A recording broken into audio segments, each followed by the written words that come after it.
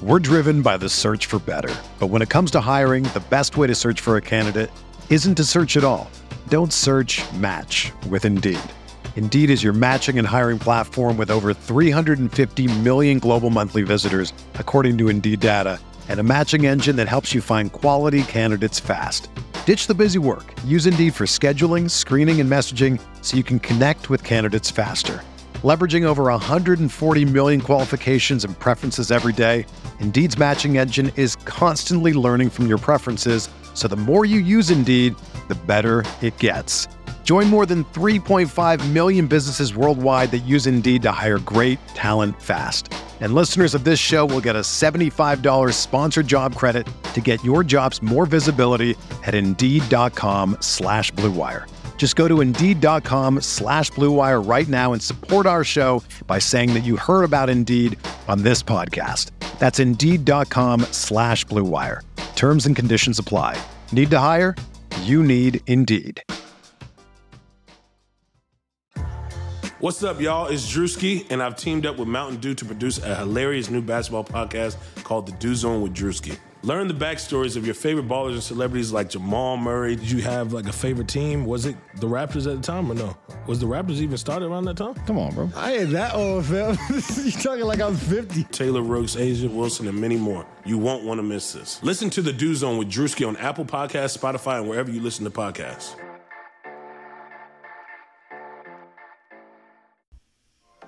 This is Greg Olson, here to tell you about my new podcast, TE1. On the show, I had a chance to talk to my fellow tight ends who have revolutionized the position from an extra lineman to a dual-threat superstar. And just like my guests have changed the game, this year, NFLSundayTicket.tv is revolutionizing your NFL viewing experience. Stream all the live, out-of-market NFL games every Sunday on your favorite devices and never miss a moment from your favorite players. Visit NFLSundayTicket.tv and use the promo code GREG88 at checkout and get 15% off your subscription. That's NFLSundayTicket.tv and the promo code GREG88. Subscribe to TE1 and get NFLSundayTicket.tv, an unmatched dual threat.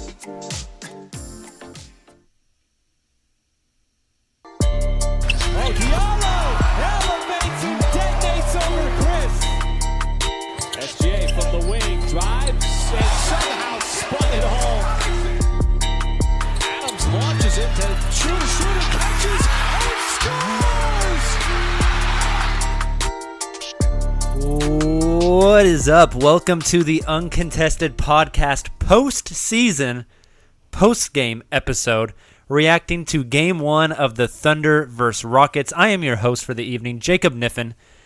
I am joined by my buddy Taylor Peterson. Hello, darkness, my old friend.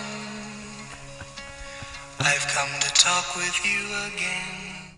If you need me, I'll be crying in the corner for the pretty rest applicable of the post-game podcast. Before we dive into our Game 1 analysis of the Thunder's beatdown, losing 123-108 to the Houston Rockets. The Rockets beat down. Let me correct you. Yeah, well, the Thunder got beat down. Phrasing, man. Want to tell you guys that we are a proud partner of the Blue Wire Podcast Network. We are also the official podcast of BoomtownHoops.com, who just dropped an awesome Game 1 reaction Periscope video on social media. It will also be up on the website, so make sure to check that out as well. Taylor and I are here to try to walk you Thunder fans off the ledge after Game 1. Taylor, I'm going to start off by telling you there is something worse than the Thunder losing Game 1 today. Do it, friends. Just jump.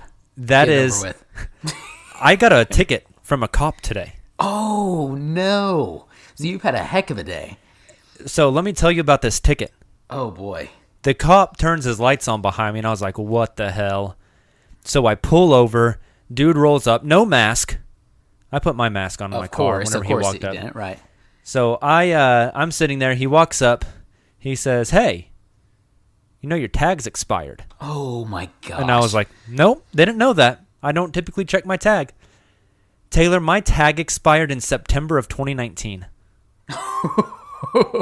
For those of you playing at home, it's almost September 2020. Okay, that's fair. So you deserve the ticket. is what I I'm haven't had an applicable tag for my car for 12 months. Okay, I thought you were gonna say he was being like a you know what, and like your tag expired like 2 days ago. Nope, But, 11 and a half months ago, my tag expired. That's and pretty you funny. get charged like a fee for every month it's over. So I'm gonna have to get a small loan of $1 million to pay this goddamn tag off.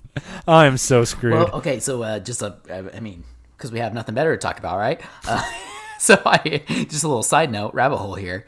My boss, my old boss that I used to work for, still a really good friend, really close friend of mine. We still talk almost daily. But anyways, he has like a recreational type vehicle. He has a Jeep, right? And that's not his main car that he drives every day. So he was out, not this past spring, but the spring before COVID hit, and was out in his Jeep, top down, nice weather out, super excited. Him and his dad, I think, are going through like a fast food drive-thru or something after like a day out, enjoying the weather. And then they pull out in the street and he gets pulled over for the same exact reason. But his was like even more recent. And the reason I bring this up to you is because he actually said that, or he actually got like, they took his Jeep and like wherever you take it. Like impounded it? They impounded it. Holy crap. And, yeah, they didn't do that to me. Yeah, it was wild. So could have been worse. Yeah. Well, Just like this Thunder game. I'm going to have to pay a lot of money. So let's dive into this game, Taylor. So we're going to divide this podcast into 2 segments. We got to get the ugly out first so we can talk positives and get you guys off the ledge, because I love Game 1 NBA playoff overreactions. In just 3 short hours, every Thunder fan has decided that Shai Gilgeous-Alexander sucks. This team is awful. Why did we trade basketball? Russ? Yeah, all of this stuff. It's just Game 1. But, Taylor, we have to start off talking about the bad stuff because we want to end on a good note. So, instant reaction, Taylor. What went wrong? I know it's a list. I know it's a laundry list. Right. But give me some of the big stuff. What went wrong? Well, I'll just say this right out. I think the first thing that stood out to me was what happened right out of the gate. The Thunder just looked like they had, and this sounds ridiculous, but I think it's accurate. Thunder just kind of seemed like they had the playoff jitters. They came out, turnovers, fouling on defense. Now, granted, the Rockets weren't a whole lot better to begin the first quarter for those first however many minutes. But yeah, the first 8 minutes, it was pretty competitive. It was just very aggressive. But I'm not sure it was great basketball being played by either team. Would you agree with that? Yes, definitely. Well, then the issue is the Rockets started hitting shots, and it wasn't James Harden. It was everybody around him. And then from there, the Thunder weren't able to generate any kind of offense, and a lot of that stemmed from the fact that they were just stagnant. You heard Jeff Van Gundy say this on the broadcast, but as much as I love Jeff, or Stan. As much as I love Stan, I mean, it was very obvious. I mean, nobody was moving. It was very much your turn, my turn, just trying to create whatever would happen. Gallo had a little bit of success because he was strong enough to be able to kind of go through those defenders and be able to draw fouls. But CP3 looked terrible. He was turning the ball away when he would do that, throwing the ball away. Shai wasn't even looking to drive, which is a much bigger topic we'll dive into here soon. And then Shooter came in actually pretty early. And correct me if I'm wrong, because this happened right after the Steven injury, but I believe he was the first sub off the bench, and Billy actually went with the 3-point guard lineup much sooner than he usually does. Yeah. And even then, it didn't really help. So then finally, you have a little bit of resurgence in the second quarter, but all that to say, it was just a little too late. All that to say, I think the Thunder really started off poorly to begin with, and that just kind of set the tone for the rest of the game. I would agree with that, especially defensively. Let's call a spade a spade. The Thunder played bad on both sides of the ball today. Defensively, some of it was just Houston made open shots. And at a certain point in time, I don't care who Houston is playing, they're going to get open looks. That's just the way their offense works. That's the way the small ball works. And so they got open looks, and they knocked them down. At one point in time on the TNT broadcast, they showed that Houston made 33% of their threes in the bubble, but made 45% tonight. Right. So they were just, I mean, everyone was hitting. Eric Gordon looked like an all-star. Jeff Green looked like he was worthy of a top 10 pick. Ben McLemore was just playing out of his mind. The Rockets, take no credit away from them. They played well. The Thunder, offensively, like you mentioned, stagnant. poor, no ball movement, no player movement, a lot of standing around. And I think a big culprit of that was Dennis Schroeder. I think Dennis Schroeder played horrendous tonight, like absolutely awful. And I watched. You've said this before, though, Jacob. And again, he's been gone, and I think that's a huge part of this. I really do. It completely took him out of rhythm, and he didn't have those full 8 games. The team didn't have the full 8 games with him to kind of get back into that rhythm, and that's where a lot of this stems from. This team looks like they did in October. Much less the team that we saw at the end of March, which is understandable. Yeah. It worries me because there was excuses in the bubble, and now that we have everybody back, it still kind of looks like that. But all that to say that you've said this from the beginning of the season, when Schroeder's playing his best basketball, this team is just humming. I mean, they're almost unstoppable, but he becomes a ball stopper. And that's what you're getting at. He was a ball stopper tonight, and he was very indecisive. Like, there was one possession where he got the ball and literally just stood in one place, barely moved his feet, and dribbled for about 8 seconds, and then pulled up an air ball 3. There was another possession when the Thunder were kind of making a little mini run there in the fourth and got it down to like 10 or 11, where the ball got swung to Schroeder. The guy guarding him was, I think it was Harden, guarding him 5 or 6 feet off of him. Schroeder caught the ball and just kind of like half-ass pump faked and didn't do anything and just stood there and let like 5 seconds run off the shot clock before he did anything and started dribbling. And I was just like, this is why the offense is stagnant. Whenever the ball swings to you, you shoot, dribble, or pass within 1 second of whenever you catch the ball. And he didn't do any of those 3. He seemed very uncharacteristically bad tonight. I know a lot of Thunder players did. Chris Paul wasn't nearly his efficient self. Shai Gilgeous-Alexander wasn't good at all tonight. Oh, that Chick-fil-A just tried to come up on a burp. Ugh. So, to your point, and I agree with you on Schroeder. I agree with you on Chris. And like I said earlier, SGA is probably his own entire topic. But those 3 players, 3 of the best and most important players for this entire Thunder team, I would argue 3 of the guys that this team kind of really has revolved around this season. Shot a combined, if I'm doing my math correctly here super quickly, 12 of 36. Schroeder was 3 of 12. Chris Paul was 7 of 14, which actually he turned it around there in the fourth quarter. And that's 10 of 26. Oh, wait. Yeah. No, so even worse. Well, but then Shai, 2 of 8. So. Oh, okay. There you go. Just pretty bad all around. But I agree with you on Schroeder. He definitely seemed out of sorts, out of rhythm. But I think you have to give credit to the Houston defense, right? This is something I found really interesting. It stood out to me immediately. I thought they were playing zone defense. And don't get me wrong, they were also playing man-to-man. I thought it was a combination of both, and I thought that was really smart on D'Antoni's part because he had obviously done his research and had realized that the Thunder have not played well with zone throughout the season, right?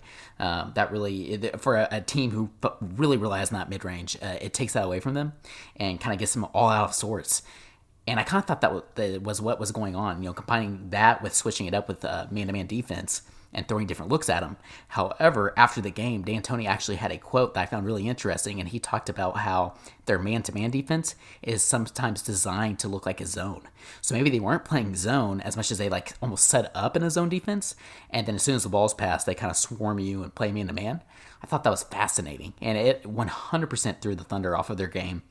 Something that, and maybe this is a different topic even, Jacob, so feel free to kind of jump in on this last part.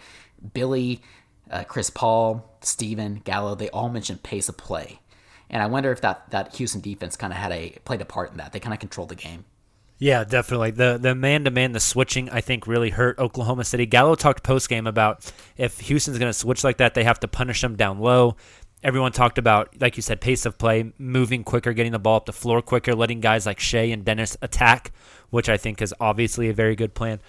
Chris Paul makes his money on getting in a pick and roll, forcing a switch, and attacking a big. And Houston just doesn't do that. Right? They switch everything so you don't get that mismatch and that soft spot. Never heard of her. Yeah, exactly. You don't get that soft spot in that 18 to 22-foot range where Chris loves to operate at. So, as simple as this sounds, Taylor, I think the Game 2 adjustment is play better.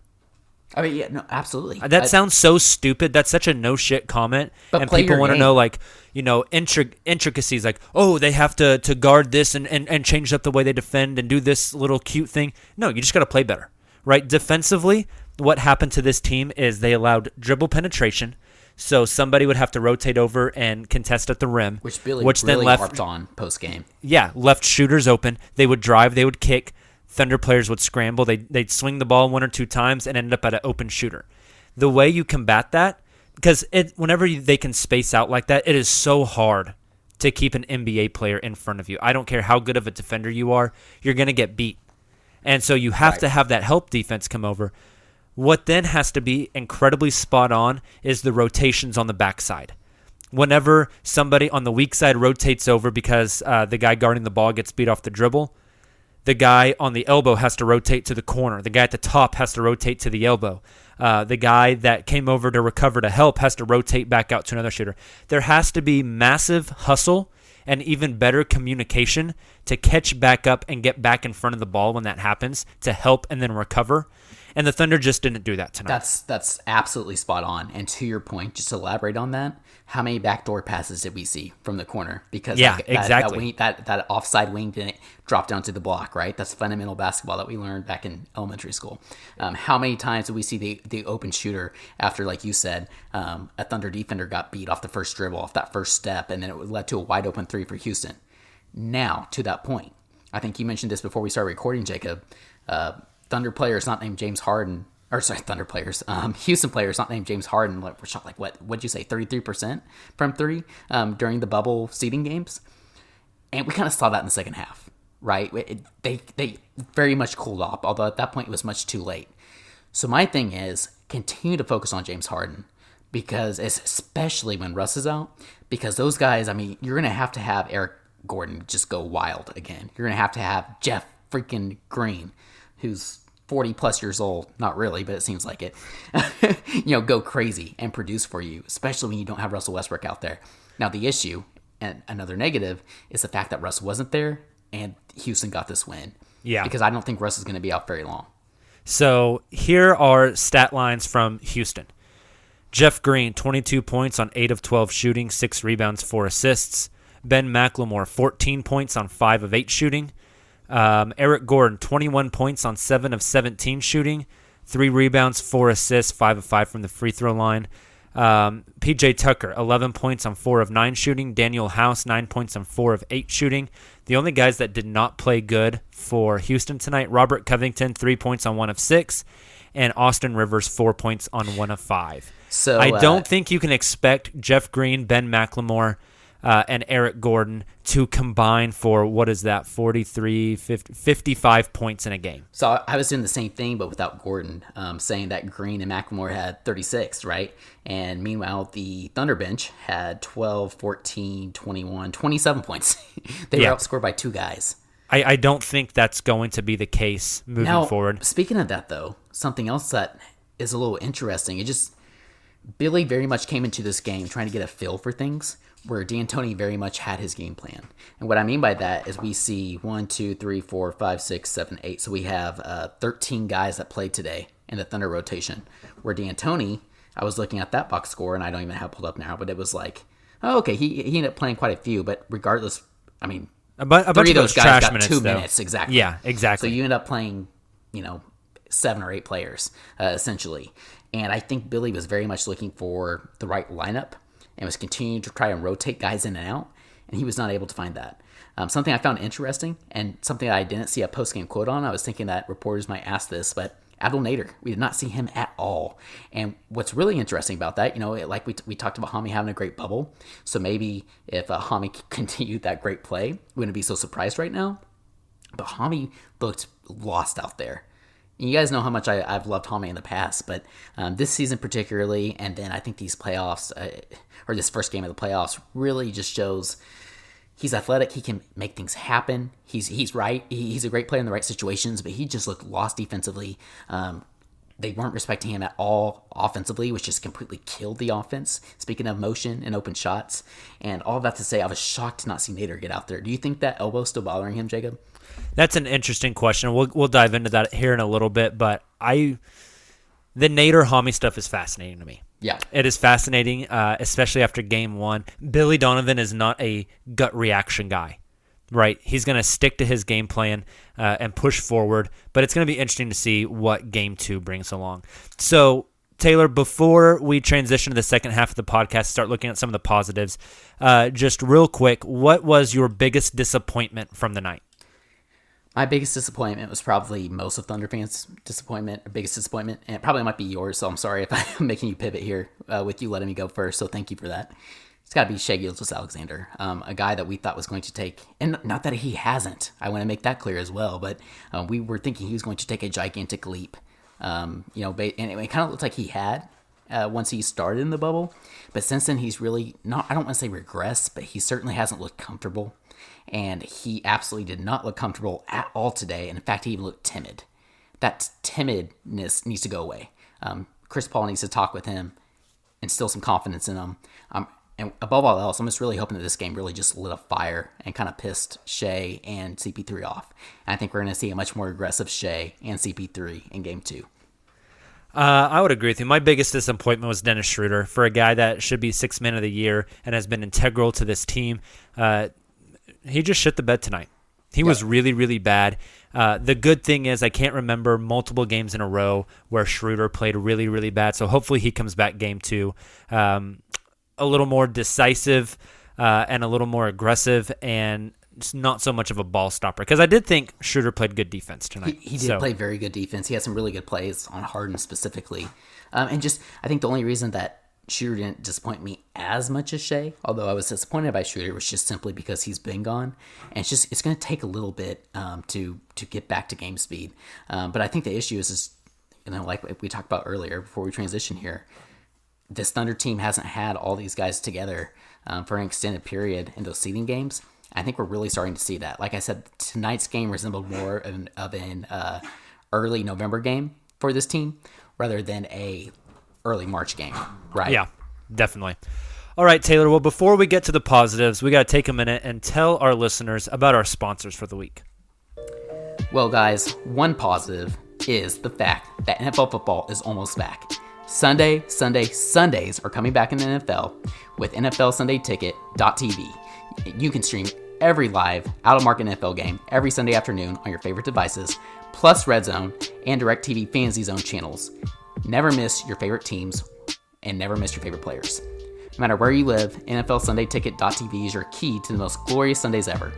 Use the promo code BLUEWIRE at checkout to get 15% off your subscription. Visit NFLSundayTicket.tv and use promo code BLUEWIRE. From tight muscles, tough workouts, signs of aging, to simply making it through each busy day, everyone understands what it feels like to be tense and sore. God, we know that with all the stress of 2020. So everyone can benefit from TheraOne's CBD products. Started by Dr. Jason Wersland, TheraBody exists to provide you with the best scientifically validated natural solutions to help soothe your body and relax your mind. And we know Thunder fans need a little of both after Game 1. It started with the revolutionary Theragun percussive therapy device, where Dr. Jason saw the benefits of using CBD in his treatments. He created TheraOne to bring you CBD products done right.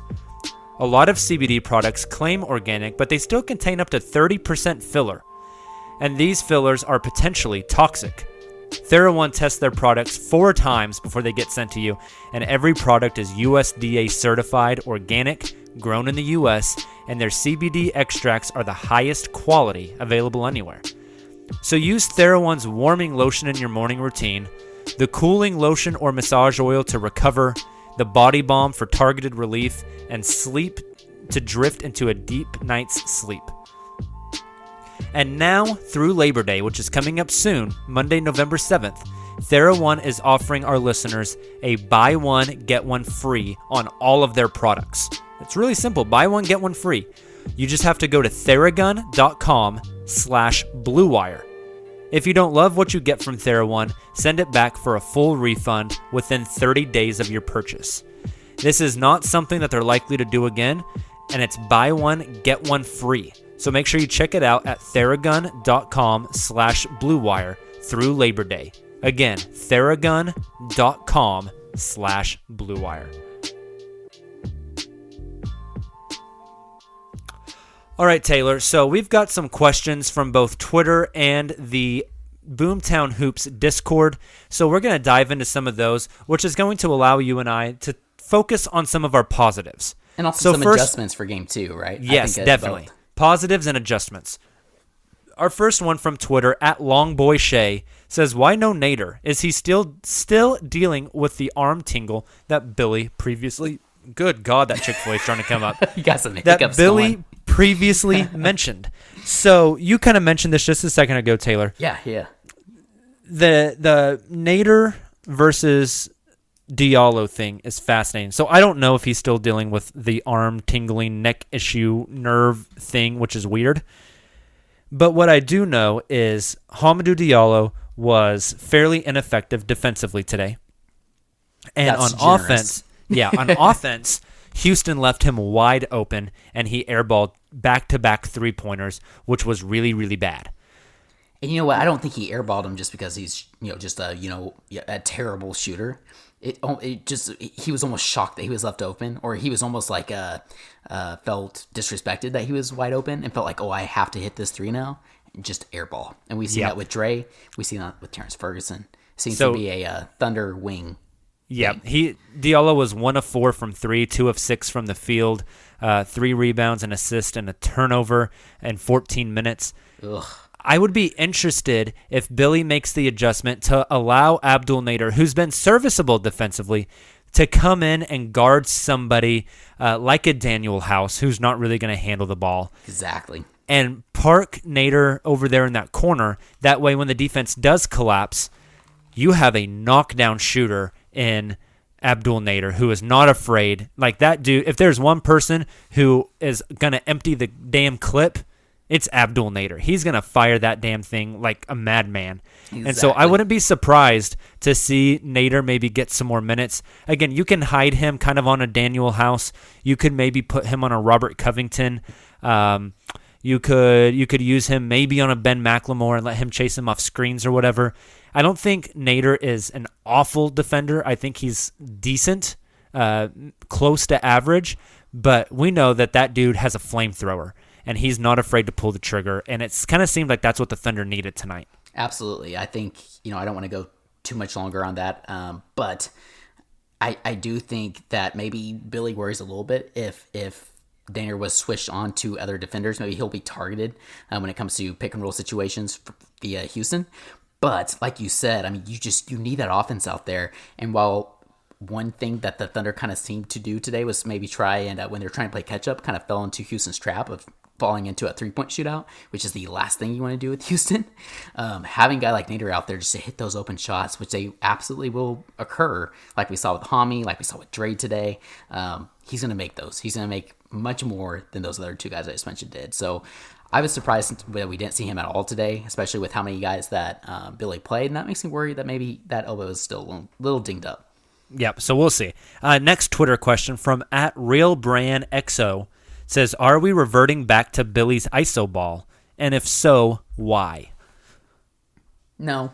It was just it was nothing more than the Houston's defensive scheme that, like I talked about earlier, was very impressive. Shout out to Mike D'Antoni and the entire Houston team because I thought they did a great job there.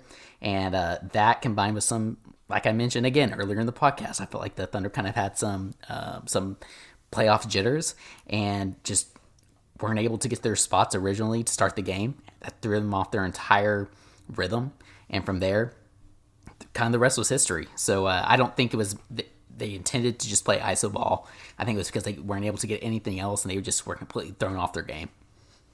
Yeah, I would agree with you. I do think, to an extent, the Thunder's identity is iso ball. They pass a lot to find the mismatch and attack the mismatch, especially in that three-point guard lineup. That's a good point. And so I think that's a little bit part of what they do, but tonight it was not right at all. Right, just the lack of player movement, the lack of ball movement. I expect the offense to look a lot more engaged in Game 2. Agreed.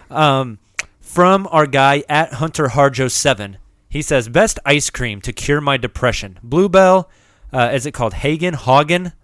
I don't know how to pronounce that. I'm not German. We should get Dennis Schroeder to guest on the podcast. He could say it. Ben and Jerry's. Ice cream. Yeah, Ben and Jerry's, or maybe go down to Brahms. Taylor, what's your go-to ice cream whenever you're sad? Well, I mean, my go-to ice cream here in Tulsa, we have Andy's frozen custard, which is just phenomenal. But you can never go wrong with Brahms.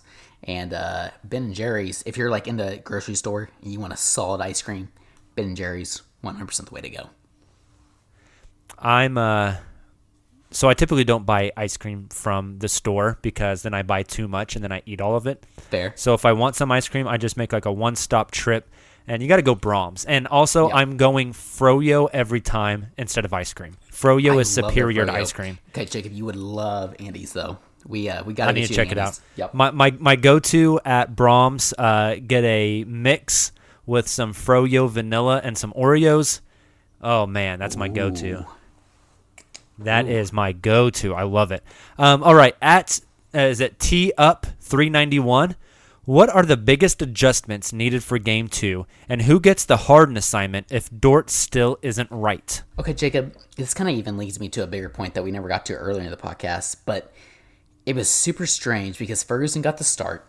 He fouled early. He didn't look fantastic. Shooter came in early, like we mentioned. They played the three-point guard lineup. We didn't see Ferguson the rest of the first half, and then Ferguson comes back in the second half to start. And he actually looks quite a bit better. And Billy even gave him some credit during his post-game. So I would have to say that he's probably going to go ahead and stick with Ferguson because Ferguson's had experience guarding Harden in the past. Hey, I thought Ferguson guarded Harden really well. I thought he did the initial foul. The initial foul was bad. Right. But fair. I think Ferguson can get through screens. Moves his feet well, keeps his arms out wide, doesn't like dig in on that pump fake or try to poke the ball out, plays with his hands showing, right, with his arms back. Now, he's not nearly as big or thick as Dort. I think Dort is the best option on Harden, hands down. But I thought Ferguson did a really good job on Harden. The thing is, if Ferguson's going to be out there, he has to be aggressive offensively. And he did shoot twice with no hesitation, which I loved. He made one. The other one was not too far off. That was great. Keep doing it. So he's got to shoot it when he's open. But by being aggressive offensively, that doesn't mean just fire it up every time you get it. That doesn't mean drive to the hole every time you get it. It means being doing what aggressive, he did before he got injured, right? Yeah, being aggressive offensively means like you're also cutting off the ball. You're moving. You're setting screens. You're not just parking in the corner and standing still, right? You have to make the defense. If the ball's not coming to you, you have to make the defense still pay attention to you somehow. And you do that by cutting. You do that by screening. Yeah, exactly. Right. You can't allow Houston to just guard four guys. Agreed. Even if you don't have the ball, a cut means they have to guard you or you have a layup. A screen means they have to guard you or you have a layup. Right? Just do things that make them respect you on the offensive end. I interrupted you a ton there only because I got really excited and I remember the question I was wanting to ask you before we even started recording. All right, let's do it.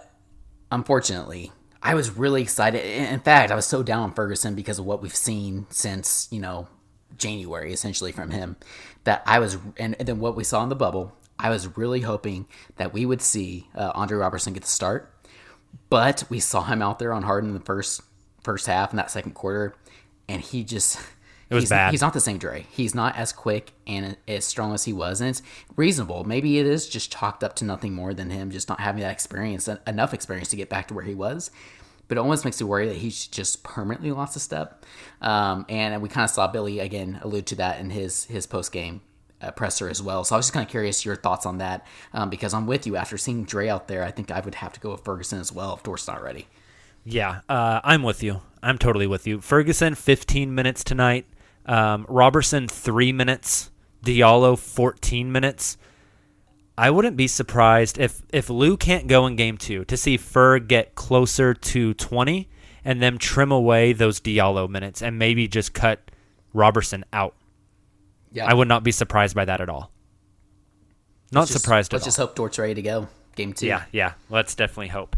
From @Kieran on the Boomtown Hoops Discord says, this question's probably already been asked, but how do you think we will use Adams and Noel in game 2?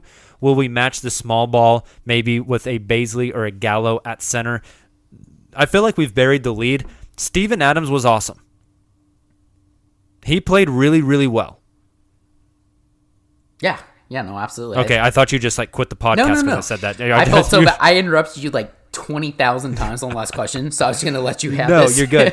Adams, 17 points on 7 of 13 shooting, 4 offensive rebounds, 8 defensive rebounds, so he ended up going 17 and 12 and 2 assists. I thought early they tried to go into Adams and let him work on those mismatches, and it did work. And then I thought in the second half, Adams had, I think, like 6 points off offensive rebounds and putbacks. I think you can offset Adams having to guard on the perimeter if he can dominate the glass and if he can dominate those mismatches whenever they switch like an Eric Gordon on him. Adams just has to be like Joel Embiid style aggressive and just put his ass in Eric Gordon's chest, back him down onto the block, demand the ball, turn around and dunk it. Exactly. It's that simple. Exactly. And unfortunately, we wanted that from Steven for so long now, right? And it's just not his personality, which therefore doesn't translate into his style of play. But that doesn't matter. I think that, again, relies on your point guards, your leaders, your SGA, your CP3, and your shooter to find him. And you also have to look for guys like Nerlens and Muskie as well. I think we might see some more Muskie in this next game. Nerlens really struggled when it came to fouling, and that's a guy who can afford those fouls. Yeah, I'm going to interject there for a second. Some of those fouls were bullshit. Oh, 100%. Those first not 2 just were on Nerlens clean either, blocks. right? Yes. And Schroeder is talking about another guy who had some BS fouls called. I mean, Harden gets his fouls, and that's what he does, and his team has kind of taken on that persona. Schroeder, a team worst, minus 19 tonight. Oof. But with all that being said, you have to make a point to feed Steven, because when you give him the ball, he'll make something happen. But he's not going to be a guy who's calling for it, clapping his hands, doing jumping jacks on the block like whoever. It's not his personality, but he's got to adopt a little bit about that for this series, right? Because he can dominate. He can be a 20-20 guy in this series if he wants to, right? And I think for the Thunder to have a chance in this series, he's going to have a 20-20 night. Although those backup center minutes between Noel and Muskie, it'll be really interesting to see how Billy divides those up come game 2, because I could see him trying to use a little more pick and pop with the point guards and Muscala to create some more offensive options. It's definitely possible. All right, more from Boomtown Hoops Discord channel. We got to answer our guy DFS. We've got to answer him. He said he was going to give our podcast a try, and he sent you a last-minute buzzer-beater question. Oh, okay. So I'm going to ask you. It was directed to you. Okay. But we'll both answer. Because DFS thinks that, and he has some valid points, but he feels that the whole Billy for Coach of the Year campaign is very much overrated and is very much due to CP3 and just the team built, the way the team's built and their chemistry much more than, I think, Billy Donovan. So he asked, what's the biggest reason that calling Donovan Coach of the Year was laughable and ridiculous? I think Donovan does deserve some credit for Coach of the Year, even if he has Chris Paul, who's a great leader. At a certain point, development of youth, game planning, different things do fall on the coach. So I think Donovan has been great. I think Chris has been phenomenal for this team. I think Donovan's been good. So I don't think it's super ridiculous that he got Coach of the Year. But yeah, I mean, I understand the argument that, a lot of the culture reset came from Chris Paul, and he deserves a lot of credit for that. And so if you want to give Chris that credit over Billy, I'm not in the locker room. I can't tell you for sure. So I think that is a fair argument. I just think it's a little bit of gray area, a little bit of both. I agree. I think my counterpoint to DFS on that specific topic is like, okay, you're exactly right, DFS, and what you're saying. But you could say the same thing about Nick Nurse, who is the favorite, right? Because Kyle Lowry has performed so well and really taken on an incredible leadership role, even more so than he has in the past. And him leading that team, Fred VanVleet stepping up, Pascal Siakam continue to play well. You could say the same thing about them and Nick Nurse as well. So you kind of have to take all that. Frank Vogel's and somebody else's in consideration. I don't really think Frank's done a fantastic job with that team. He just has great talent in LeBron James and AD, right? So it's the same thing. You can use that same method of thinking with all those other quote unquote Coach of the Year candidates as well. Definitely. All right, let's move on to our guy EQ. From Boomtown Hoops, who sends us some awesome insights. I'm going to paraphrase for EQ a little bit. Basically, he said the offense was uncharacteristically bad, and that basically, the Thunder typically run offense from Steven in the high post, running screens, dribble handoffs, pin downs, etc. Will the Thunder adjust to Houston's really switchy defense by utilizing Steven as a playmaker in the high post? Yeah, no, I think that's a fantastic question. In fact, I mean, again, the reason we aren't reading, I love EQ because he sends message or sends questions to me individually on Discord. Then he sends them to the group on Discord. But he basically just gives us a full-on analysis and then asks our opinion on his analysis. And this one was not that they aren't always great, but this one was, I think, spot on. Because like I said, it was almost like they're playing a zone defense. It wasn't until after the game that I realized that when D'Antoni said it's, they're man to man, they try to mirror somewhat of a zone, almost hybrid kind of defense.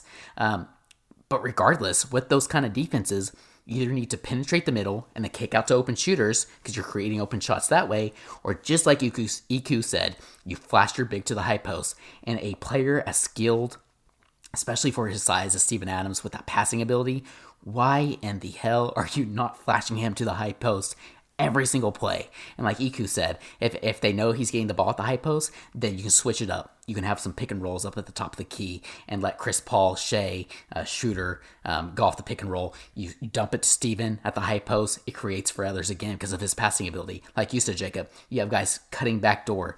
Even if they aren't open from three, or if you don't feel comfortable with Hami or Ferguson or whoever shooting that 3-point shot, right? There's so many options. It creates so much more offense. And I don't know why they didn't try it. And I guess the reason I'm so fired up about that question is because EQ hit it spot on. Yeah, no, I'm totally with you on that. I think it's an interesting idea. The other thing when teams just aggressively switch pick and rolls is that there's two ways to attack a switching defense. Way number one is you call up the screener on whoever has the defender that you want to exploit. You get that switch, and then you attack the mismatch. So if that's getting a small on Adams, if that's getting a big on Chris Paul, it seems like in this case, Houston has a lot of perimeter defenders, so your best matchup is trying to get a smaller guy on Steven Adams and then let the guard either attack and just get the ball up on the rim so Adams can feast on the offensive glass, or you just throw it down in the post. That's option number one. Option number two on a switching defense, it's hard to describe this part in a podcast because you can't see, but if Chris Paul has the ball at the top of the key and Adams comes up on Chris Paul's left, right? Chris Paul goes left to go around the Adams screen. The guy that Adams is screening is now on Adams' chest and has to sink back around Adams to get underneath him and get between him and the hoop. Because you're not going over Steven on a screen. Exactly. So, yeah, and when they switch, right, I mean, you're not even trying to get over. It's just as soon as you hit the screen, you stay with that man. Well, the thing that happens there is Adams screens, Chris goes to the left. That means Adams is closer to Chris than his defender is, and Adams has the ability to seal that man while he rolls to the rim.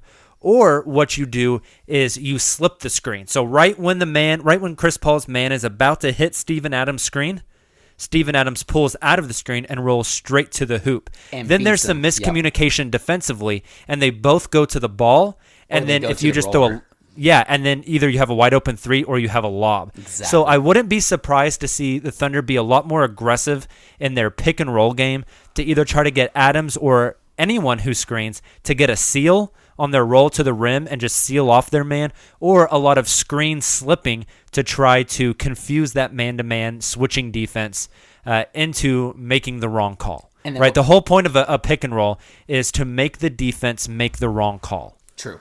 I think what worries me is this just, if you have guys like PJ Tucker or Robert Covington who are quote-unquote playing center for the Rockets, Steven's not quick enough defensively to be able to get out there and guard those three-point corner shots that they're just drilling like they were today, then you have to throw in other guys that are more capable of doing that. Nerlens is not quite as great in the pick and roll situation, where Muskie provides you much more ability offensively because he can do the pick and pop. Like you said, instead of rolling to the basket like that, which he can do, he can just pop out to the three-point line. You either have an open shot for the ball handler or you have an open shot for Muskie. And you're going to take that either time. But what worries me is just which one of those three centers can go out and contest open three-point shots, or when they come out, they can drop their hips, they can center their feet, and they can contain that dribble, that drive off the dribble. Definitely. And I think that we mentioned this earlier, the Thunder are going to have to rotate a lot better defensively, and that's going to include bigs closing out hard on shooters and then hustling back to rotate to get back in the defensive play. Just that simple. That might have been the longest we've ever gone, like analytical, in-depth basketball breakdown I love podcast. I'm so proud of us. I love it. EQ's second question, he says his other observation is Shai's lack of involvement and aggression. Bottom line, he thinks Shai has to be more aggressive attacking downhill, but Donovan has to help him out with screening actions, maybe even double screens where the screener goes and sets a pin down, gets a switch, and then comes up and screens for Shai. He asks what we think of that adjustment and could it apply also to Dennis and CP3. So, Taylor, let me start off by saying Shai did not play well. Shai is still a very good basketball player, and I saw things in the second half where he was more aggressive. He did get going downhill, attacking the hoop, and then had kickouts. I would like to see Shai be a little more selfish and aggressive because we know how slithery he can be down there and how he's been drawing more fouls. I would like to see when he gets downhill, get to the damn hoop and put the ball up. Right, hit that floater, hit that scoop shot high off the glass, and then when the defense starts collapsing, I feel like in the bubble, everyone's saying Shai's had an awful bubble. I don't think Shai's had an awful bubble experience. Right. Has he made all of his shots? No, his percentages don't look great. But I think he's even mentioned the game is slowing for him. He's seeing the court and reading the court better. If Shai can get going early, going downhill, I think that's going to open up a lot of opportunities for him to play make once he gets downhill. And I do think that him playing off screens, he's learned enough from Chris Paul. He's good enough at it that I think he can play off screens pretty well and get moving with those long strides and those long arms and make plays at the rim. Absolutely. And that's what we want to see from him. He can do that against the best of the best. Zach Lowe's, I think it was Zach, and I apologize if it wasn't. It was either him or St. Vicini who talked about his first step. It's not the quickest or most explosive first step when you think of first steps, right? Like Dennis Schroeder, for example, or Russell Westbrook is probably the most obvious example. Like you said, Jacob, it's the amount of ground he's able to cover with those long, powerful strides. And he's just so silky and smooth when he does that. So all that to say, like, there's not anybody who can stop that. He just seemed very timid out there, almost like he was trying to take it all in. And I think he's a little concerned about trying to balance his scoring and his abilities to get to the rim and be aggressive with getting others involved. And we saw him kind of try and find that balance during those bubble games. That's why some people, including myself, thought he wasn't nearly as aggressive or he wasn't scoring as much as he did during the regular season, because it very much seemed to me that he was like, okay, I can get to the rim whenever I want to now. I understand this. Now I need to make sure I do that to open up and create for others. But he's got to realize, like, this is the playoffs, man. You've got to, when there's no offense being generated, go for it. Go draw fouls. Get to the line. I did think he was very passive a lot of times. I just talked about Ferguson needing to be more of an offensive threat just by cutting and stuff. Shai needs to do the same, because when Shai didn't have the ball, he was standing 30 feet away from the rim, just kind of standing out there. That's not acceptable. He's got to be more aggressive. He's got to shoot more. And I think we'll see that. I don't think Shai's the guy that's going to go in his shell. We saw how good he was in the playoffs last year. I'm not worried about Shai. I think he's going to be fine. Hey, you know a guy who doesn't hesitate to shoot the three when he's open and is always moving off ball. It's very active and also happens to be a really good defender. Lou Dort. Hey, yeah. Hopefully he's back. Let's get him back. So, Taylor, we're going to let our listeners go because we said we were going to podcast for 30 minutes and now it's and then 50. Jacob and I recorded it, and so you guys should have known. It's no shit. So, let's leave our listeners with two things. Number one, hit me with one thing you were encouraged from this game. Oh, okay. And number two, leave us with one thing that if the Thunder adjust this one thing, they will win game 2. Oh, that second one's tough. The first one, I actually had a list of these. I think I had 4 because I was tweeting from the account today. So be sure to go and look that up because those 4 I actually thought were pretty positive. Hey, you and I also did a halftime Periscope, which we're going to try to do again. And you guys, I don't know if you that and was out I of the can. blue. I didn't even tweet about that, and we had like 50 people join in like a minute and a half. That was awesome. Yeah, so it was pretty we'll keep sweet. it up. So we'll try to do it on Thursday. I don't know if it'll be Taylor and I because Taylor will be at work. I'm thinking about taking some personal time and just. I'm gonna try leaving. to also. We'll see how it works. Okay, I'm if you do, scheming we'll with some friends at work, see if we can. Regardless, we will have somebody on the halftime Periscope at _uncontested on Twitter. And I think Justin's on Game tweeting 2. from that game, so he'll at least be active. But all that Yes. to say, I think one thing that stood out to me was the fact that I don't think Houston is going to be like they were in the first half, where guys outside of Harden are just knocking down all the different 3-pointers. What worries me is if Russ is able to go game 2, because it's a whole new ball game, and you're trying to gauge that entire team almost like it's game 1 all over again. So that kind of worries me. But with that being said, one positive was the fact that I don't think the guys outside, Jeff Green's not going to have 20-plus points for the entire series. And if he does, then so be it. You know what I mean? Like, you might as well start your hands up. The other thing, though, I think the most important thing is Gallo. He wasn't hitting his outside shots like crazy like we've seen throughout the entirety of the season, but he still had 20-plus points because he's driving to the rim, being aggressive, and getting fouls. And that's something you can continue to do. And when he's doing that, what's going to happen if... And I should say when his other players are stepping up, he's going to be able to hit those outside shots, and it's going to open up the 3-point shot for him again. And we're going to see Gallo continue to be able to score, whether he's driving to the line, drawing fouls, or whether he's shooting outside shots. So I think that is the most optimistic thing for me, was seeing Gallo and how aggressive he was and great he was, as well as Steven. Steven should be mentioned there as well, but I won't go into depth on him. But the one thing the Thunder need to... What were you saying? The one thing that I was... The one thing that if they change, they'll win game 2. If they change... man,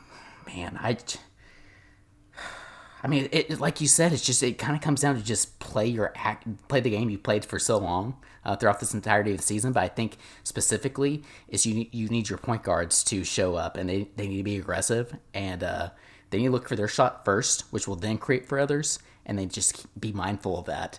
But they've got to be aggressive. I think that's all I got there. Nice. Okay, so my positive is Darius Baisley, 9 points, 9 rebounds in 17 minutes. Great point. 3 of 5 from the floor, 3 of 4 from 3. Was only a -4 on the night. Played, and I just said this, played 17 minutes. I think Baisley is an interesting matchup guy that you can throw out there on Daniel House. You can throw out there on Jeff Green. Maybe the Thunder, I don't think the Thunder are going to go full-time small and match the Rockets, but I think there's spurts where they can. And we've already seen Baisley play the 5. We know that he's been good defending guards and forwards. I think Baisley, if he can keep his confidence up, keep the stroke going, I think there's a chance he could make an impact in this series. So I was really excited for Baisley. And the one thing the Thunder need to change in order to win Game 2, the offense will figure itself out.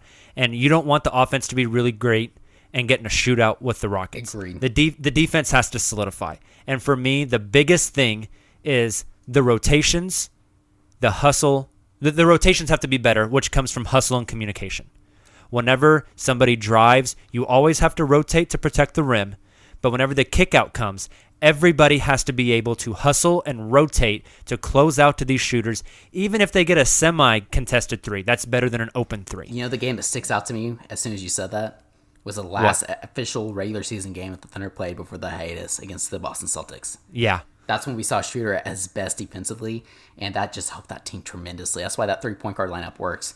But Exactly. Also, I want to see this team hustling their ass on every defensive possession, rotating, and closing out to shooters. And even if you close out hard and the shooter drives by you, somebody rotates to stop him, and then he kicks out, and somebody else is busting their ass to and contest then Jeff that Green shot. doesn't have a wide open 3 in the corner. Exactly. He might be open, semi-open. Don't let it be wide open. So, Jacob, I could talk to you another 30 minutes about some of the subplots, but you mentioned Darius Baisley, right? What if they do the opposite of going small? We talked about Darius Baisley as center to counteract the small ball of the Rockets. What if the Thunder just go big? And what I mean by that is actually one of the announcers I listened to on TNT accidentally called Gallinari Muscala when Nerlens was in. So I started freaking out thinking that Billy had counteracted the small ball Rockets with Muscala and Nerlens, right? What if you do that with you have Baisley and you have Muscala or whoever else? I think there's a lot of options there, right? I just found it intriguing. It's going to be interesting. I'm excited to see kind of the tweaks for Game 2, but I think the biggest thing is play better. Yeah. Again, it's so simple, but it's so true, right? Rotate harder, move the ball, play your game, just be better at what you did. We saw the same mindset when the Thunder got absolutely torched by the Spurs in round 2 in 2016 whenever LaMarcus Aldridge went for 50, and they came back and they just played better Game 2. Everyone said, Donovan, what are you going to do to slow down Aldridge? How are you going to change stuff? And he said, I'm not. We just got to play better. I think it's the same thing here. Great analogy. All right. Well, Taylor, we went for way too long. We hope you guys got a little bit of hope and a little bit of optimism from this pod because we know playoff overreactions can be overwhelming. Thank you guys so much for checking out The Uncontested. We will be back with you again Thursday at 2:30 for Game 2. Justin will be over at _uncontested on Twitter. We'll have our post-game podcast for you, and we will also have a halftime Periscope. Make sure you check out boomtownhoops.com for all your Thunder wants and needs, all your coverage from this series. They're also doing post-game Periscope videos, which are awesome, so check those out as well. And join the Discord to chat during games and in between games. You guys have a great Wednesday and Thursday. We will be back with you in less than 48 hours. Until then, stay optimistic. It takes 4 games to win a series. This was only 1. Can't win a Game 7 unless you lose 3 beforehand. Thunder up. Sugar Ray Leonard, Roberto Duran, Marvelous Marvin Hagler, and Thomas Hearns. Legends, whose 4-way rivalry defined one of the greatest eras in boxing history. Relive their decade of dominance in a new Showtime sports documentary, The Kings, a 4-part series now streaming on Showtime.